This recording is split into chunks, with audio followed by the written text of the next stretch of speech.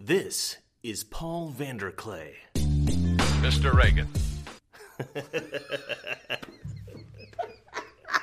I always do like a crazy, I always do this ridiculously, dramatic introduction. This gentleman is the pastor of a church in Sacramento that I can't remember the name of. Livingstone's Christian Reformed Church. Livingstone's Christian Reformed Church in Sacramento. Excellent. Okay. He's got his own YouTube channel. What's the YouTube channel called? My name, Paul Vanderklay. Paul Vanderklay. I will have the link in the description. Everybody go there. The man might be a genius. I have a few very simple, but I think very important questions to ask because of the way society tends to think about Christians and conservatives and that sort of thing. So let's establish a foundation here. Okay. Question number 1. Do you believe in God? Yes. Yes. Okay. All right. Question number 1 is down. Number 2, are you a Christian? Yes. Okay. Excellent. You'd think a pastor would be, but you got to ask these things. All right. Are you a conservative? Depends what you mean. Okay. How would you define yourself? What category would you place yourself in politically? I am a nomad at this point. Oh, so you're sort of like an independent, you would say.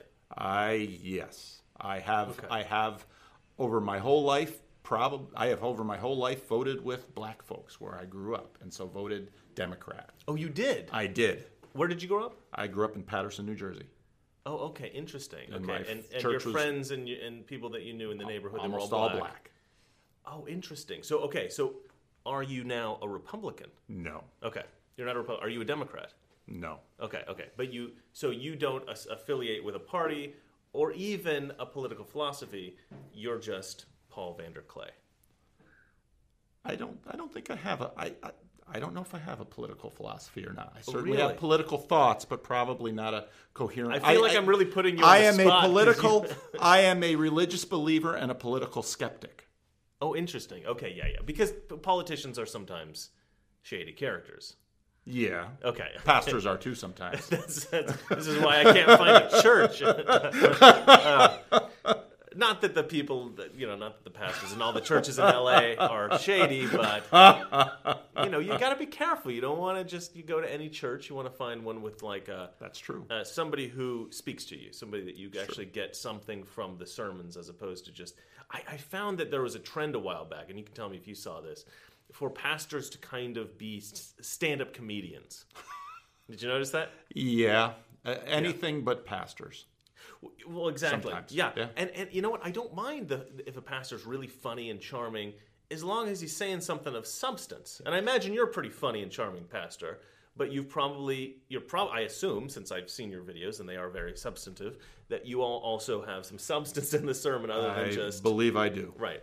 I was in Oregon and there was this kid, and he's the pastor of some church that will not be named, and I literally watched the entire sermon and heard nothing about really the gospel or God or anything. It was all him trying to make the congregation laugh because he seemed to love the attention. He seemed to like being the guy that everybody loved and laughed at and all this. And I was really put off by that.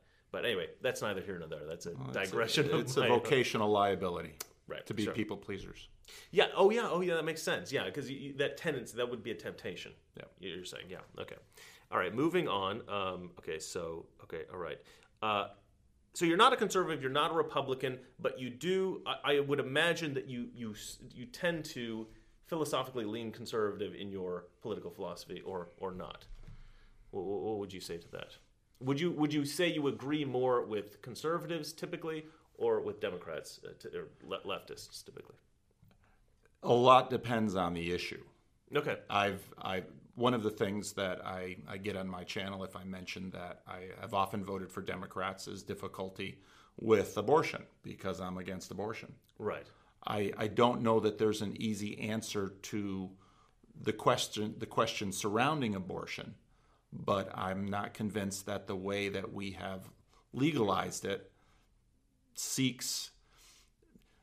politics seeks shalom, which is well-being. That's what we should seek. Sure. And a lot of the political disagreements are over strategy on how to get there. I 100% agree with that. With another little thing I want to add on, but I want you to finish what you're saying.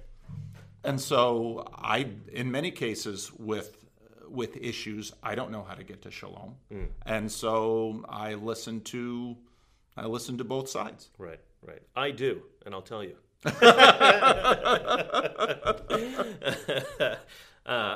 And I'm really humble as well. Pretty much the full package, ladies. The humblest. Me and Kanye. Okay, so all right. So these next questions were kind of predicated on. So people like us who talk on the YouTubes and like Jordan Peterson or Ben Shapiro or something, often accused of pretty horrendous, being hateful people. Oftentimes, I don't think you probably have been Not usually, accused of this. Some people have accused me of this on my comment section, but maybe like 0.00001% of my comments. Very rarely. But sometimes in real life, just because of the positions I hold. So we got to go through these just to establish a foundation of what we're dealing with here. It might be hard. It might be. It might be hard. Okay, let's go through this. Are you a racist? No. Okay, awesome. Well, I'm a Calvinist, which means that I have racism in me. Okay, what does that mean? I mean, it means that I believe our hearts are naturally bent towards sin, and I, like everybody else, we tend to default for some groups and not others. And Tribalism, yeah. And in fact, because of where I grew up and when I grew up, I might trust black folks more than white folks sometimes. Unbelievable. Disgusting. Out of my church. No. So I think racism is part of the package of our sinfulness. I would call what you're talking about familiarity bias. Yeah. So I don't actually think that is like hateful or some kind of like an attempt to belittle any group or a sort of like a superiority thing or inferiority thing. I think that's a natural condition of being human. Yeah. And I think that it could potentially lead to problems. You need to check yourself, and in society we need to check each other. Yeah. But I don't necessarily think that you being more comfortable with black people is in any way racist. I mean, especially since you're not black. Right. But a person who's Asian, of course, they're going to feel more comfortable around people who look like the people who raised them and cared for them. Of course. That's right. So I don't really think of familiarity bias. Oftentimes we confuse things. Like for instance, sometimes people are just real jerks. And a black girl might see a black guy being a jerk to her and go, well, he's a racist.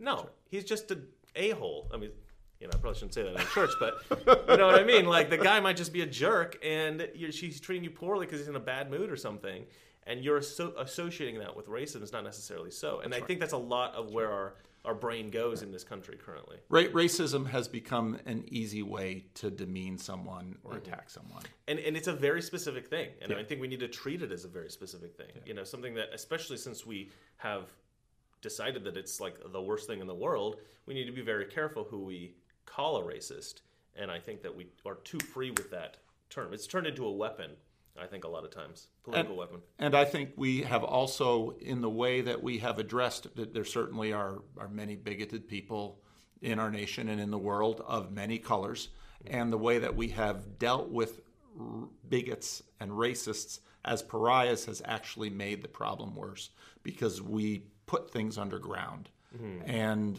it actually makes it more difficult for people if you know you're dealing with someone who's a racist. And in a sense, you can say, all right, and actually you can deal with that. Absolutely. And I've seen that, interpersonally. Mm-hmm. And I think some of the social stigma, we have used social stigma as a way of addressing something that we cannot address by shaming people. That's actually a fantastic observation. There is this black guy, I don't remember his name. I should have looked it up ahead of time, but I didn't know I was going to get to this. He goes around and he introduces himself to white supremacists. Yeah, he has a YouTube show. Yeah, it's a he's terrific on CNN, program. And they did like a profile on him. And just a cool dude, man. Yeah. And there's like some these white supremacists. They got footage of them going, this guy's a better man than most of you, KKK guys and all this. And it's like the leader of the KKK is like his best buddy. Yeah. And I'm just like watching this thinking, what is going on here? And on the Netflix show, if we're talking It's about the Netflix, same it's guy, Netflix, yeah. I mean, Black Lives Matter just hated his guts. Of course they because would. he was, giving up Associating the with store. these- But in my opinion, well, okay, I'm a Christian. Like I said, I'm a believer, but I'm a political skeptic. What he was doing was actually addressing the heart of those people who were racist. And because, in a sense, they had their cards on the table, they could actually have a conversation about race that was productive. Yeah, and that's really the Christian route. That's right. I feel like, That's you right. know, love. That's right. As opposed to hatred. That's right. Gosh. And not simply trying to control people by shame. Because Mm-hmm. if you have power over them and you control them with shame, all you do is harden them in their position. Yeah. And you actually make racism worse. Yeah, precisely right. I feel like in the 90s there was a kind of a subsection of the Christians who were, really, really trying to shame homosexuals, right? Yep. And this really, I think, created a lot of sympathy for the LGBT community, or whatever you call it. And they became a much more powerful group in America because of that offensive stance, right? And I mean, where I grew up in Oregon, there was no church that ever espoused this idea of shame the homosexual. It was like love the sinner, hate the sin, or something like that, right? That was the idea. And the idea was like, okay, well, everybody, is a flawed person, so they're welcome to this church just as much as anyone else. And you don't go around and bullying people because they're a little bit different than you. Maybe they've got a lifestyle you don't approve of, but they're still a person. You got to respect them. And that was always the position of the Christians that I knew, that I grew up with. And I know that wasn't always true with every church. There's this, what is it called? The Westboro Baptist. Westboro Baptist Church. They become infamous for this, Yeah. for this stance. And in fact, in Britain, they constantly bring up Westboro Baptist Church. Yeah. Everything I see in leftist media, whenever they talk about Christians in the U.S. and gays, they always bring up the Westboro Baptist Church. And those guys made us look so bad. Yeah. And it's like this small little weird group out in the middle of nowhere. right. And it's like, okay, that does not represent every Christian in America, guys. Far from it. Like, let's maybe you meet some real normal Christians in America that represent the rest of us, and use them as the example. That you don't have to use this one weird group. That to me that's such a disingenuous thing to do, and the mainstream media all through Britain does that constantly. I don't hear about them so much in America, but the British media, they can't stop talking about Westboro Baptist Church. Like England, stop talking about those guys. All right, most people in America don't even know who they are, but everybody in England does. It's ridiculous. All right, next question. Oh, this is one. Are you a sexist? Well, same answer as racist. Okay, no. All right, good. I like it. Well, it's an important thing to ask. Eventually somebody, you might get big enough, people are going to start going, oh, he's this, he's that. My mother is a woman. I know. Well, So is my wife. that's good. So are That's my good. daughters. That's great. Well, okay, yeah. So you respect these people? Yes. Okay, awesome. That's great. So I work hard to try to respect everyone, especially sometimes people who don't deserve it. That's important. That's actually that's kind of the Christian sense, right? That's the whole idea. That's right. Love your neighbor, love your enemy. That's right. It's such an important fundamental aspect to Western civilization, even, I think. That's right. You think these questions are silly, but people out there, they don't want to, people get labeled like this so much. I feel like I need to ask these simple questions. Are you a homophobe? I'm not afraid of gay people. I would say no, but because of the denomination I'm in, some people might say yes. Oh, okay. All right.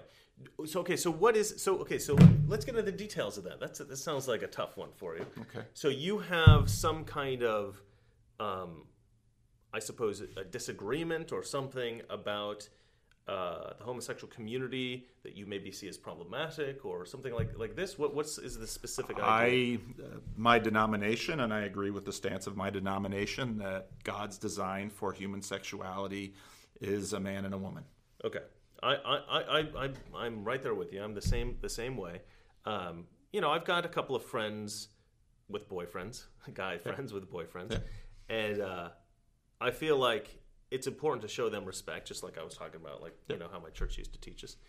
And they're two of my best friends in the world, really. Yep. And I have as much respect for them as any of the other people that I know. And I'll tell them I don't like. I have a video about this, which is that homosexuality is to straight men. This is going to sound a little bit weird, but to straight men, like ice cream and steak. So this is my idea. This is my idea on this. You get a beautiful steak, right? Perfectly cooked, just the way you like it. And then you get this bowl of ice cream. Simple, pure vanilla ice cream, just the way you like it. Both delicious, both very appetizing. But then somebody cuts up the steak and puts it in the ice cream. Right? And it's horrifying. You're like, why did you do that? You wrecked both the ice cream and the steak, and you ruined them with each other. And so this is how I look at homosexuality from the perspective of a straight person. My heterosexual relationships with other men are very important to me, right? My male relationships, my brother, my best friend Kurt, I don't know you that well, but you. These relationships are incredibly important to me. Not just like, it's cool that I got these guy friends. Like they're a very important part of my existence. My father, my grandfathers, and then my relationships with women, right? My girlfriends. If I had a wife, my wife, it would be incredibly crucial, very important part of my life. I don't want to see those things mixed together. So we have this. There's this guy. I think you maybe even talked about him. He's a guy that Jordan Peterson references. Talks a lot about the disgust mechanism in human beings. Oh, Jonathan Haidt. Jonathan Haidt, right. So Jonathan Haidt talks a lot about this disgust thing that we have, this disgust impulse, and Peterson references it a lot. And I'm terrible with names, by the way. I may forget your name at some point today. I'll keep my name in mind. I won't forget it. Okay, thanks. You can remind me.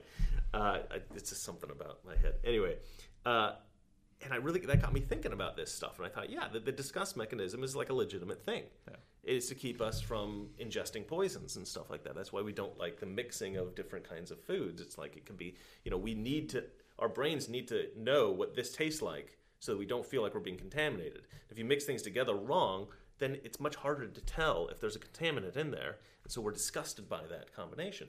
But I think it's a good metaphor for this mixing of, romantic relationships and just a normal friendship relationship. I think that disgust mechanism kicks in with straight people. And there's not really a lot that we can do about that. We can try to suppress it, but it's going to be there. And I don't think that's wrong. I think that's just a natural reaction that we might have. Now, I can still be friends with these guys, but the concept of the homosexual relationship still bothers me. I mean, I'm still going to feel bothered by that. So that's kind of my take on that. And I'm also not fully convinced that every instance of homosexuality is, they're born that way. There's this concept that they're all born that way. And I take great, I disagree with it. I think that maybe some small percentage of people have this issue where they're literally born with their wires crossed.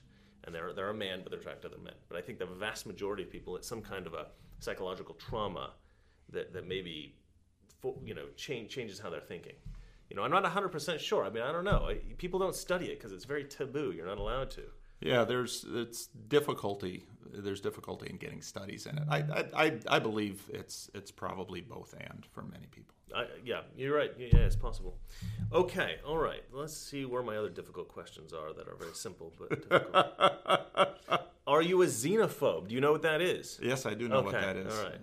No, it's I'm not a xenophobe. It's the new popular. I'm high in openness. Okay, great. Okay. All right, now this is okay. Now we're getting to the more real questions. Those are the kind of silly questions, but I thought they might lead to good discussions, which I think they kind of did. What? Okay, you've got a YouTube channel. Yep. It's getting kind of popular. What is your goal? What was your goal when you started it? What's your goal now? I wanted to have productive and interesting conversations with people.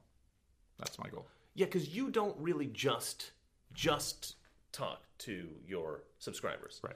You either are talking to somebody in your show or you're talking about a conversation that you had with somebody often. Often, yeah. And that's very interesting. Okay, so you're more of a bringing conversations to people kind of a YouTuber. Right. And that's part of the reason why I like doing the meetups. Well, I'm a pastor, and pastoring is we do preach, we do teach, but it's about talking to people and listening.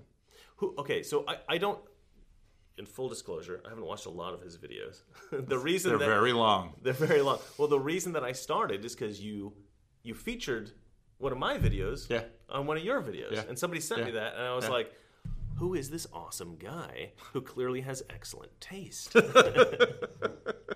And I remember you saying, like, I don't know what this guy thinks, but what he said here is right. Yeah, this video. I thought you really nailed the point. Yeah, and despite, and we talked about the production quality, you just use sort of like a cheapo camera for your computer. Despite the video production quality, it's a really good channel, I feel like. You talk about really great stuff, and you really go into depth about the stuff you're talking about. So much so that it might actually put some people off. Yes. But somebody like me and anybody who's interested in this sort of intellectual dark web stuff, I think would find it really, really quite valuable and fascinating. And so, that's a kind of a recommendation for his show. Let's move on.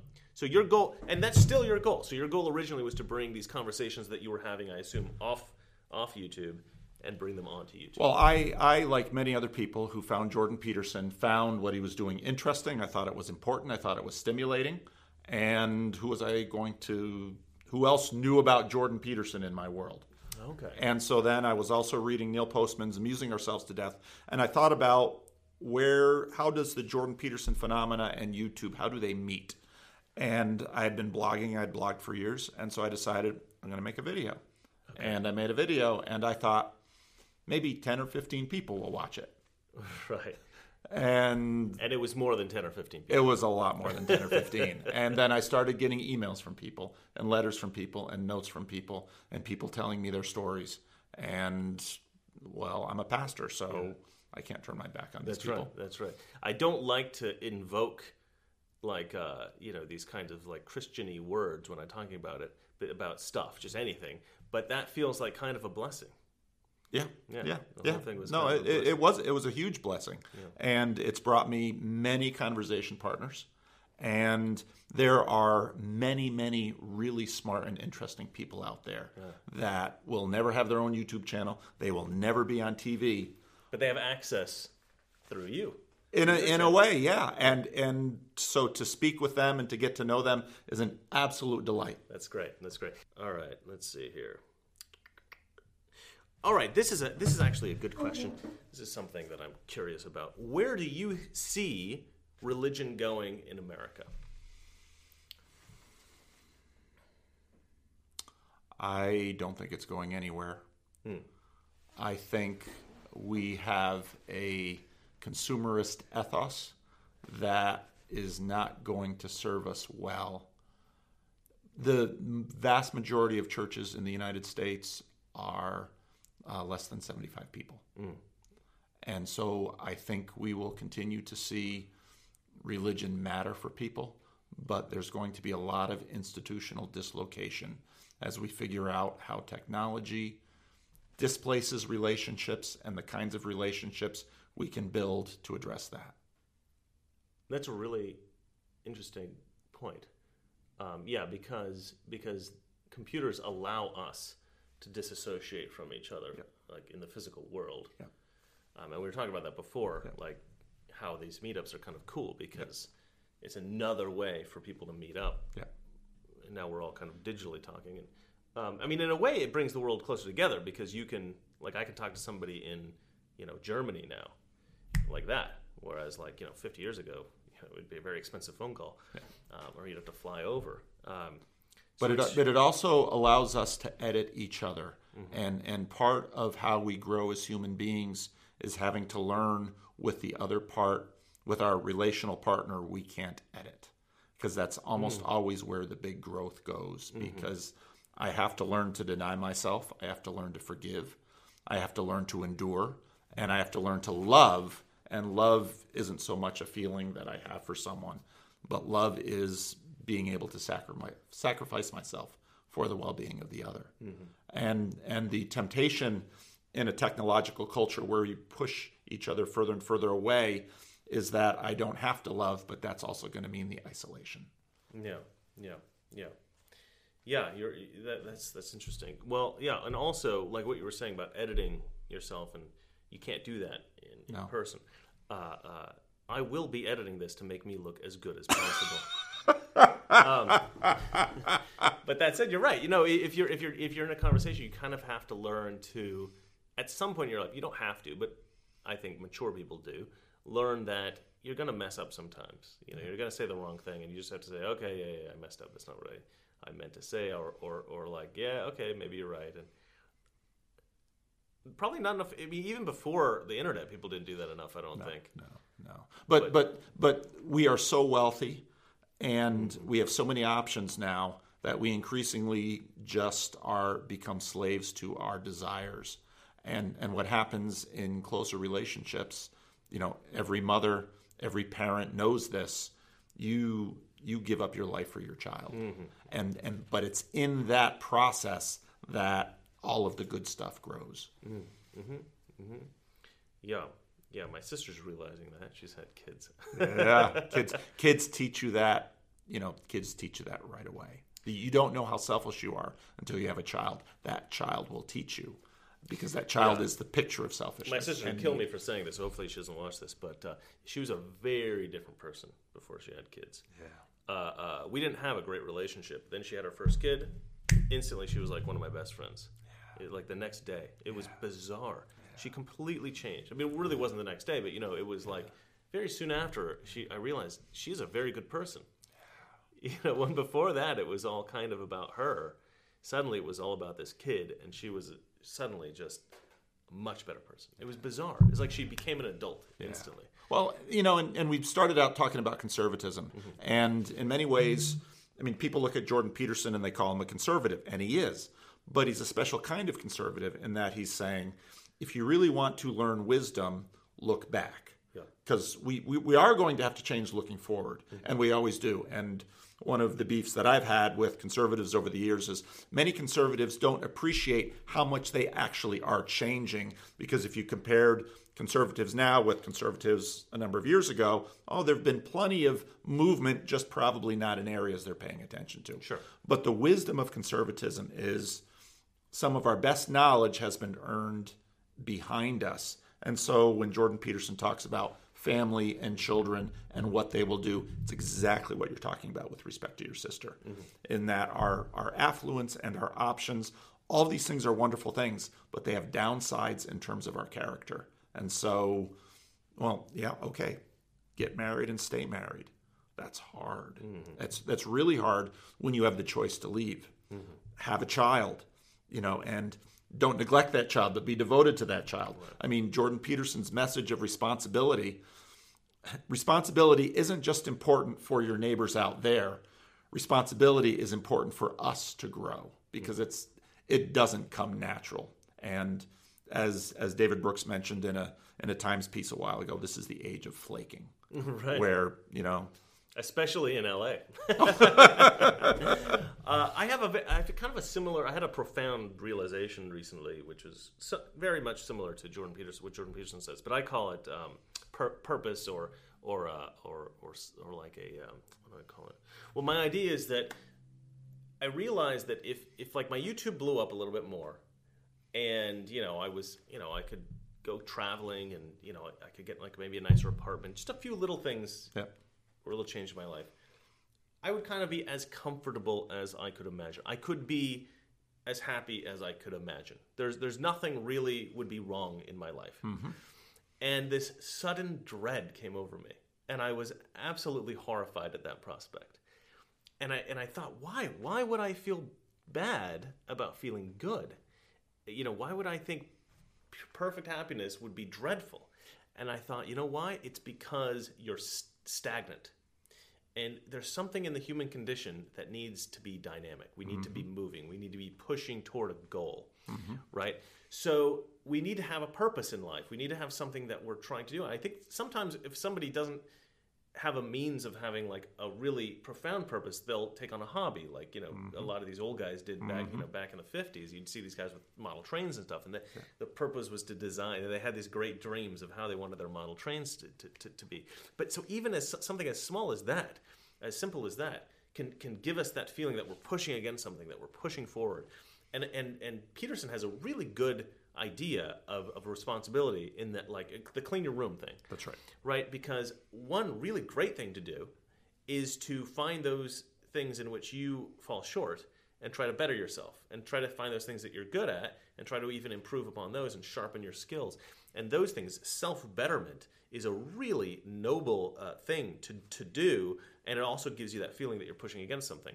So for perfect happiness, this is bizarre, but for perfect happiness, we need struggle. Yes. You know, and that's something I hadn't really thought about until that moment, until I got to a point where I really thought I could be happy. Yeah. And I don't think I'm perfectly happy now, but I have little moments of it. Yeah. I'm a pretty optimistic guy. You seem like a happy guy. I think when you're a Christian, you do have this weird confidence where you feel like I kind of know what's up. So I feel like I'm kind of in a good place. I have a good foundation under me, and I have a good direction, and I have goals, and I have and all that kind of stuff. So it's rare that I feel really terrible. Have you read Tolstoy's Confession? It's a little book. I've been meaning to read Tolstoy. So okay, that's the reason I haven't read him. Well, they're so huge. Books are like that. Go find Tolstoy's Confession, because it addresses exactly what you're talking about. Okay. Because Tolstoy had a wonderful marriage, had more money than anyone, had a terrific career. Everybody loved him, and as Peterson has said, he couldn't go into the barn with a rope out of fear that he'd hang himself. He couldn't go hunting out of fear that he'd take his own life. And it gets right into Dostoevsky, same issue that Dostoevsky talked about. I have read Dostoevsky. I'm a huge Dostoevsky fan. Yeah. So read Tolstoy's Confession. Okay. It's a powerful little book. I am going to read that. Absolutely. Okay, the reason I really was interested in Tolstoy at first, well, despite the fact that I figured out that he was a devout Christian, but he hated Shakespeare, and I also hate Shakespeare. And I read that, and he was like, Shakespeare's a hack, essentially. And I was like, yes, Shakespeare was a hack. I just loved it, I'm like, it's just me and him. We're the only two that understand, because I have a degree in literature. I had to read so much Shakespeare, and I was just like, kill me now. Shakespeare's awful. Okay. No offense if you love Shakespeare, but you're wrong. Okay. All right. Okay. So I asked you which direction you thought religion was going in this country, and you said it was kind of. You're not hopeful. You're a bit pessimistic because you think that the internet is kind of dividing. No, that's not true. I hard times are always good times for religion. Oh, that's an excellent point. Affluence is hard on religion, because money and other distractions become people's religions. Yeah. I think religious institutions are going to have a lot of dislocation.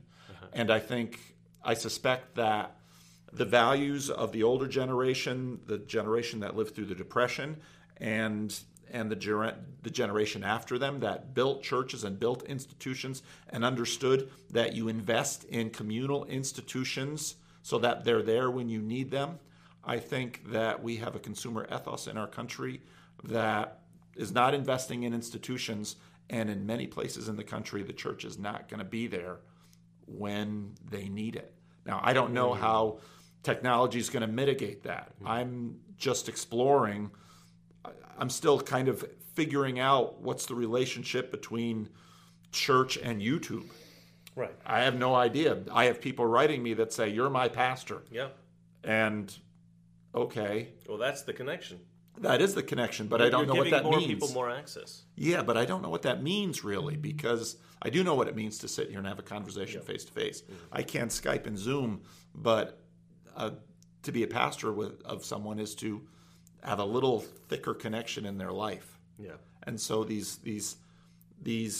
editable connections. You could become more than like a mega church pastor. You could become a pastor of millions on YouTube. But I can only handle so many emails. That's right. The thing. Yeah, that's part of the reason why I believe in doing these meetups, because even if they're not talking to me, something happens in real life conversation that is holy. You're and franchising sacred. your ministry.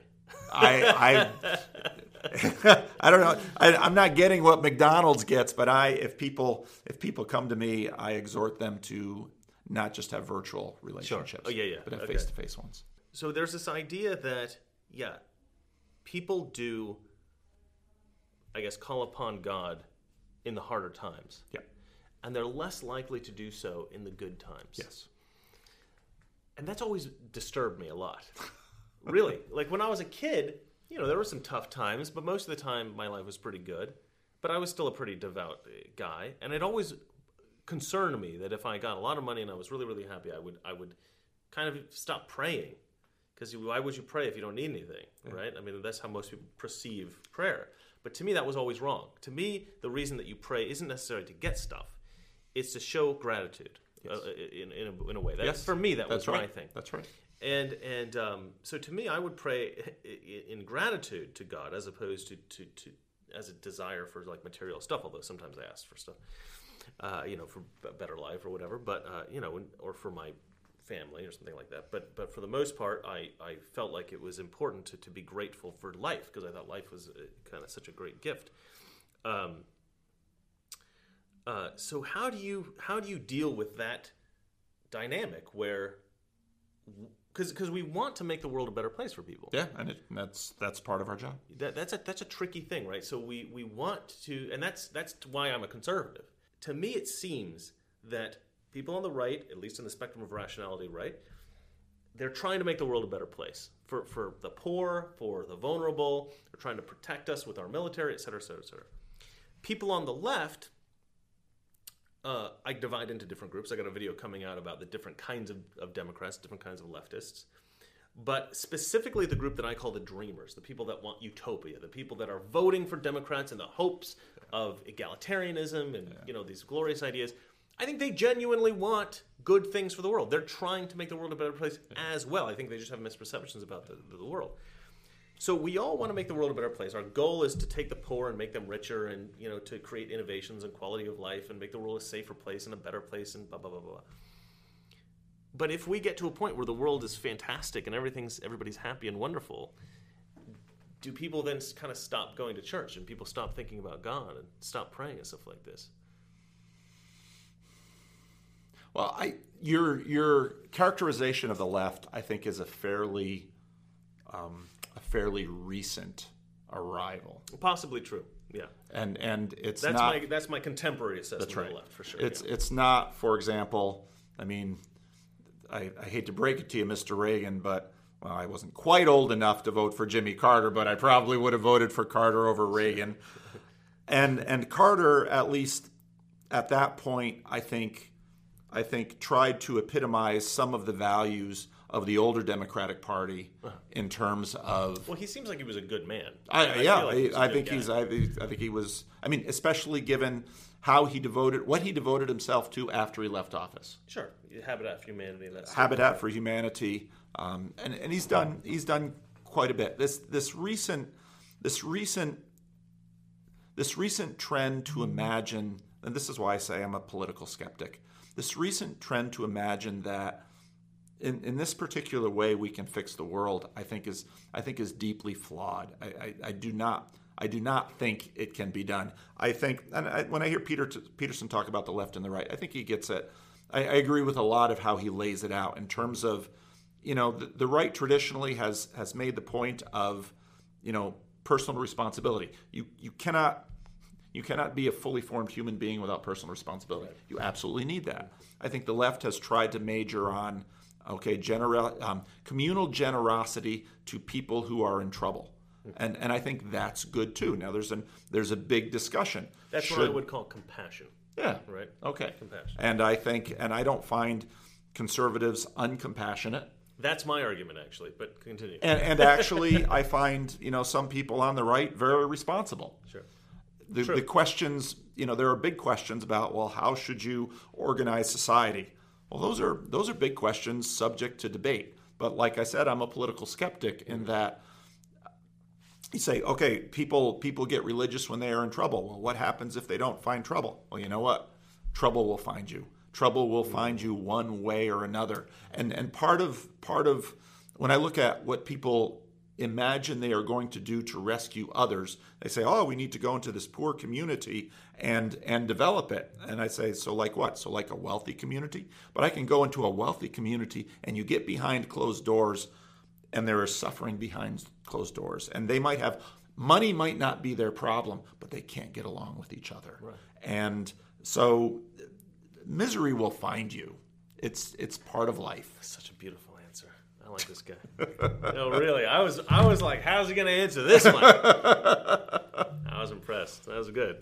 That's absolutely right. I mean, I often say, like, because there is this sort of divisiveness in America where people will say, oh, this group. A lot of people say, like, well, that's your privilege. That's your privilege. I get that a lot, right? Like from like sassy women, like strong feminists, right? Or like black guys that I'll have a conversation with. They're like, we're oppressed. And I'm like, you have the same job I do. You literally work at the same place. I was in this tower in the middle of downtown, beautiful view, beautiful offices. I was on the set of this show called NCIS, and I'm talking to this guy, and he's like, oh, black people are oppressed. You have privilege. I'm like, you have literally exactly the same job I do. He's like, yeah, but you grew up rich. You didn't have any problems. And I was like, I got all my clothes from Goodwill. My mom never bought me a new shirt until I was probably like a teenager. Like, you have no idea what I went through. Like, and I'm not saying I had a terrible childhood. I had a wonderful childhood. We were poor, but I had a wonderful childhood, And eventually my parents did end up making some money. My dad had a business. But he grew that from nothing. He literally grew that from nothing. And a lot of people have it way worse than I do and way worse than he did. And the reality is a lot of people are quiet about their struggle. A lot of people don't talk about their suffering. But everybody, like you say, like problems will find you. And so that's a really smart thing to say. Because even if we make the perfect society, individuals will have a hard time. And they will have moments of despair. And in those moments, they're going to have to, there's always going to be, that's a good point. C.S. Lewis begins his book, The Great Divorce, with a scene in a city. And in this world, you can have anything you want just by thinking of it. And if you keep reading the book, you pretty quickly realize, oh, that's hell. Well, what do you mean, hell? You can have anything you want simply by thinking of it. Well, it's this huge city. Why is it huge? Because people keep building houses further and further and further out. Right. And, that kind of goes back to the struggle thing. That's right. There's no struggle. And so it's just everything's boring. Well, everything's boring. And then if you continue reading the book, then there's a bus and you can get on the bus and everybody's quarreling with each other. And the bus actually goes to the other place and, okay, you can live here. But heaven is difficult because everything is hard and real. And what that means is that it's resistant to our wills. Mm-hmm. Mm-hmm.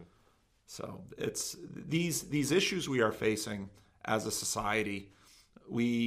Part of the problem is that attention tends to be monofocal. So, okay, it's privilege. There's no question that in certain areas, being white is easier than being black in America. There's no question about that.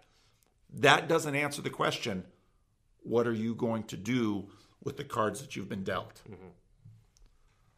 You can sit there and say, I'm oppressed. Okay, what next? It doesn't help you. But I would counter that by saying in certain parts of America, it's easier to be black than white. Absolutely. Well, these are the places I grew up. But also Hollywood, I think. Yeah, well, and because they have an idea that we should help this guy. Right. And this guy doesn't deserve our help because he's already privileged. That's right. And so the poor white male actor is going to have a lot harder time finding somebody to take him under his wing than the struggling black actor.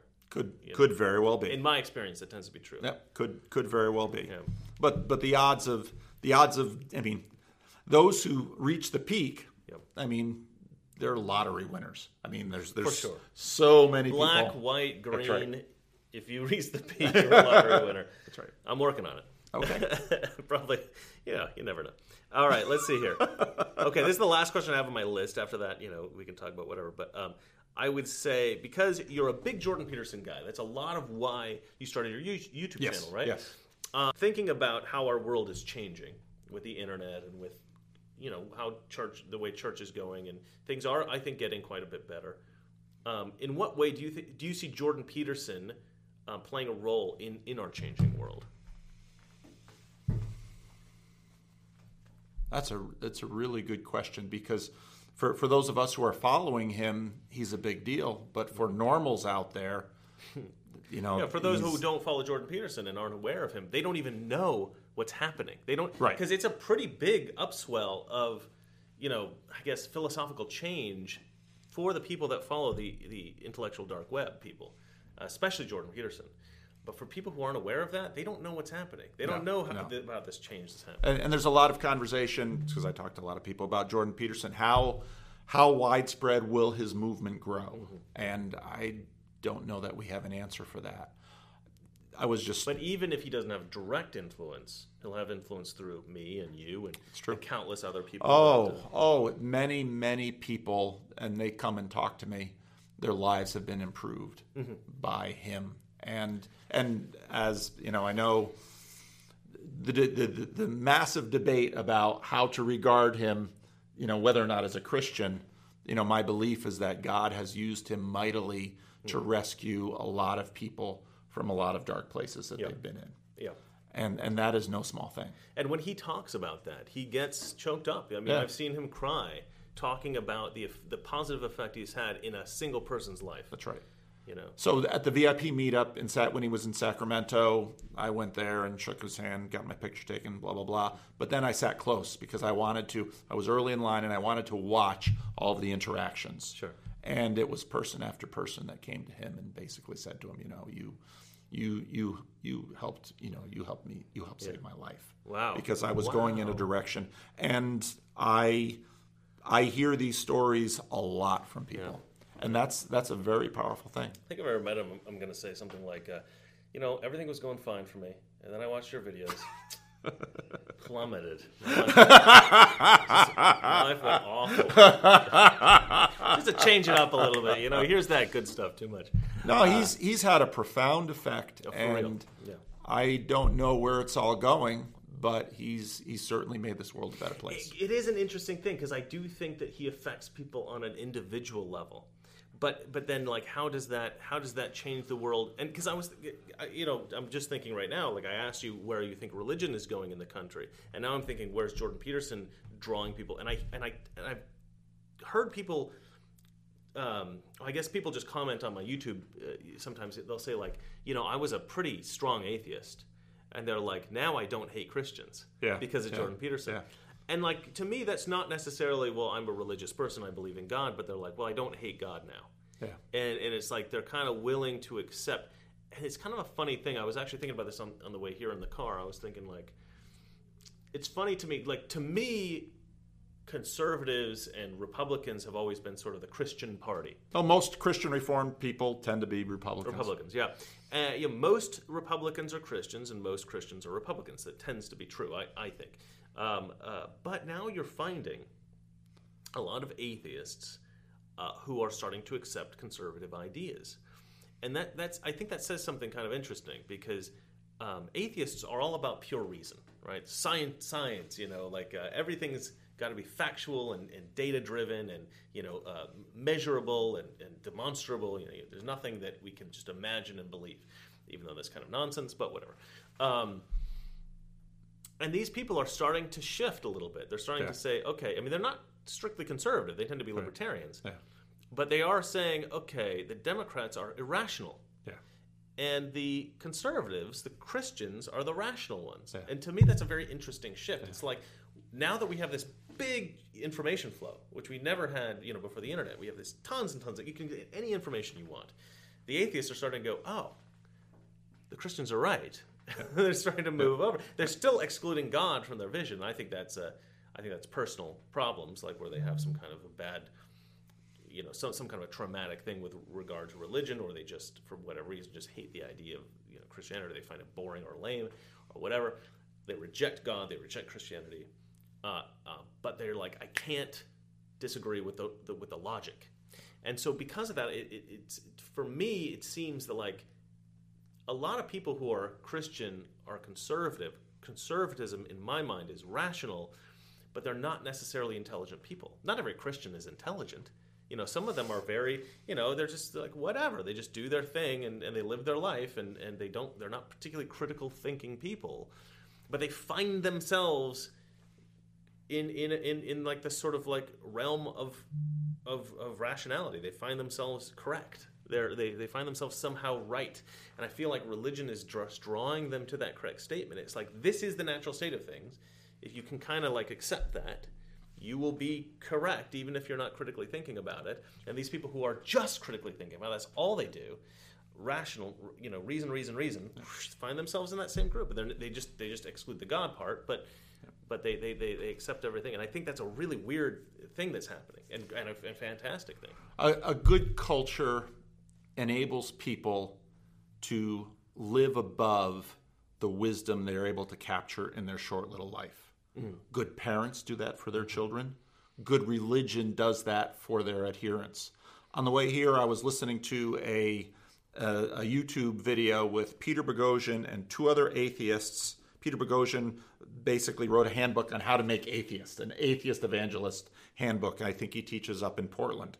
And he and these two other individuals who are all, lifelong Democrat leftists.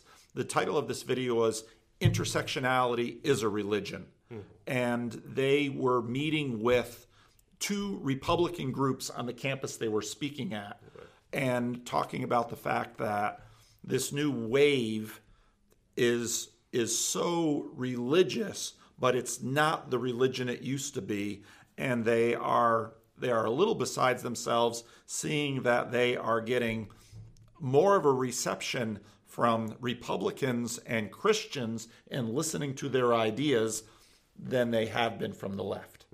And when I only had a chance to listen to part of that on the way over here, but it accentuates the dynamic that we're seeing. Jordan Peterson is a part of that.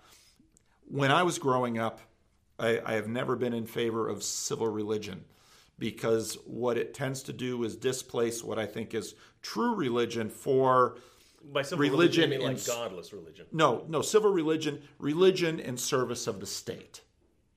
The state is your final goal, and religious is supposed to serve it. This week I'm preaching on Daniel 3, where Nebuchadnezzar has everyone worshiping the statue. And this is Nebuchadnezzar's way to marshal religious forces to get the nation behind him. So during the Cold War, we recruited God to fight the godless communists. What we have been seeing in the last 10 years is the rise of civil religion on the left. And it has become increasingly a religion in all of the negative ways that many of these hardcore atheists have been denouncing for years. And it's in that way that atheists like Peter Boghossian are waking up and saying, oh my goodness, what has the left become?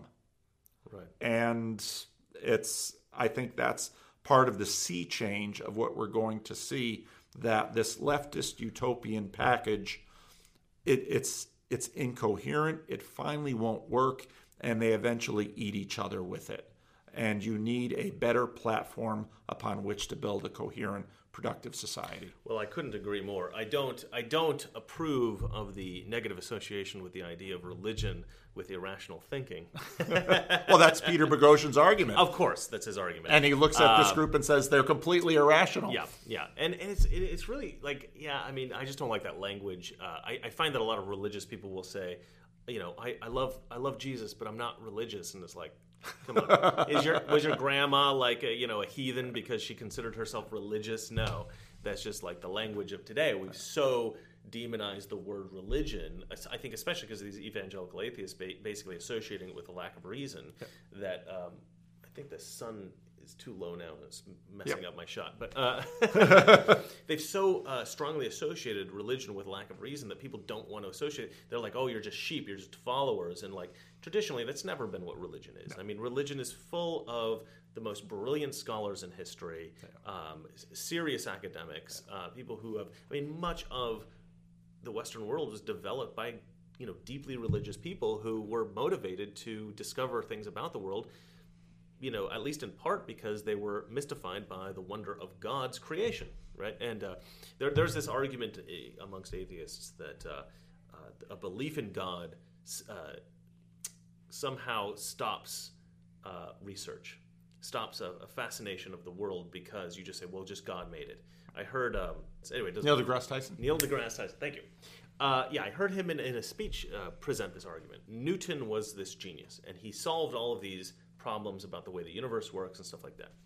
And he understood the way the planets rotated around the sun to some extent, the way the moon rotated around the earth and all this kind of stuff.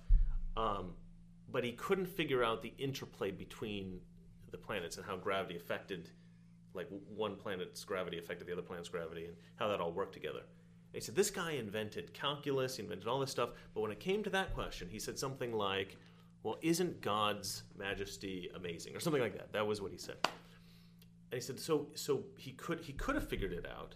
His argument goes, he could have figured it out, but he just threw his arms up and said, well, isn't God great? And so the belief in God stopped him from thinking of that. And my counter to that is, well, then why didn't his belief in the glory of God stop him from figuring out calculus? Or all the other gazillion things he thought of? No, he just stopped there because either he wasn't interested in doing it. Oh, you're trying to give us a little shade there? You're a true gentleman, sir. Oh, look at that. We've got lighting people now. Thanks. Hopefully that works.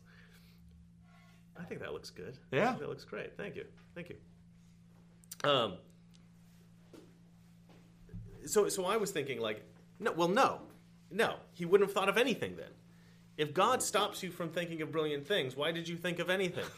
God inspires you to think of brilliant things. Without God, there's no purpose for anything. There's no real reason for anything. And if this is all a random accident, you can literally kill babies, and there's nothing wrong with that. There's nothing ethically wrong with that because you don't have any real value. I don't have any real value. We're all just a big accident. Nothing matters. Nothing. And to me, that does not appear to be correct. Does not appear to be correct. We're the only things in the universe with a consciousness that we're aware of. We can perceive the universe. We can perceive ourselves. We can actually document it. We can affect significant change in the universe. Serious, like maybe in 1,000 years we'll be able to actually modify the rotation of the planet. I mean, who knows what we're going to be able to do? For an entity to have that kind of capacity and be the only thing in the observable universe that has that capacity, to me that is incredibly special, and that looks like something of design, that looks like something that is intended to be there for some kind of a reason. And so to me the whole argument about atheism, none of the arguments make sense because they all go back to, well, it's an accident. It all goes back, like, why are you even debating us? That's right. You should be on safari hunting down random human beings or doing whatever else weird thing that you want to do because you don't believe anything has a reason. I think that the ultimate logical conclusion to atheism is nihilism, but atheists never accept that. I don't get it. I've never really understood. There are some atheists. In the video I just did, Alex Rosenberg has basically an atheist guide that he wrote, and he's a full-blown nihilist, and and many, when they get to the point, he does accept that. He does. He says this is, if you look at our position, there is no meaning, there is no purpose, there are no moral absolutes. And if you're an atheist and you don't accept nihilism as the ultimate conclusion of atheism, you just haven't thought through atheism. Like, at least that guy's honest about what he's saying. And that's why Peterson looks at Sam Harris and Matt Dillahunty and says, deep down, you're kind of Christian. Yeah, you at least accept a world in which there is a God, even if you don't believe in God, you function in a world in such a way that you do believe in God. You live as if there is one. Yeah. Because you live as if there is good and evil and right and wrong, and that the things that you are moving towards are in fact worth moving towards. Mm-hmm. Yeah. Fascinating. Do you have anything else interesting to say to our? Because so far this has been terrible. Well, huge waste of time. I appreciate and so we're going to reciprocate, and we're going to do a Zoom call, and we're going to do my little thing. All right. Yeah. And no, I just appreciate, like I said, I got into this thing to meet interesting people, and you're a very interesting person, and this has been great fun. Thank you, sir. I really appreciate this. All right. This has been Paul Vanderklay, my new friend and a true gentleman and a real scholar and somebody who you should follow on the YouTubes. What's the church we're at here today? Crosspoint Christian Reformed Church. Okay, and so we're broadcasting. We're not really broadcasting, and we're recording at Crosspoint Christian Reformed Church here in Chino. Are we in Chino? So if you're in the area and you need a church, this is a good one. It's really nice. Ask for John. Ask for John. What's your last name? John Van Donk has facilitated this. That is a interview. true Dutch name. That really is. You're Dutch, he's Dutch, and I'm German. So we won't hold it against you. Yeah, we'll go to war at some point. Yeah, the Dutch always lose. My best friend, one of my really good friends, Edwin van den Akker. He's a Dutchman. He's over there in the Netherlands. Shout out to him. How you doing, Edwin? And so I've been there a few times. I love it. You guys been to the I never have.